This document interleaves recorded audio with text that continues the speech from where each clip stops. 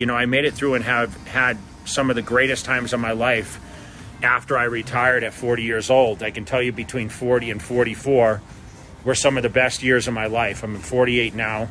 The last 2 years we had this crazy pandemic, so the world has been kind of shut down. And listen, this may be nothing to what you're battling with. Obviously, health is everything. And, you know, the bicep tear for me was like it was pretty much career ending for me because I couldn't train at the capacity. And, you know, this is something I started training at the age of 18 with the goal to be the best in the world. I was able to achieve that at 33. And I never wanted it to end, right? You think, okay, I'm on top and it's not going to end. And I was able to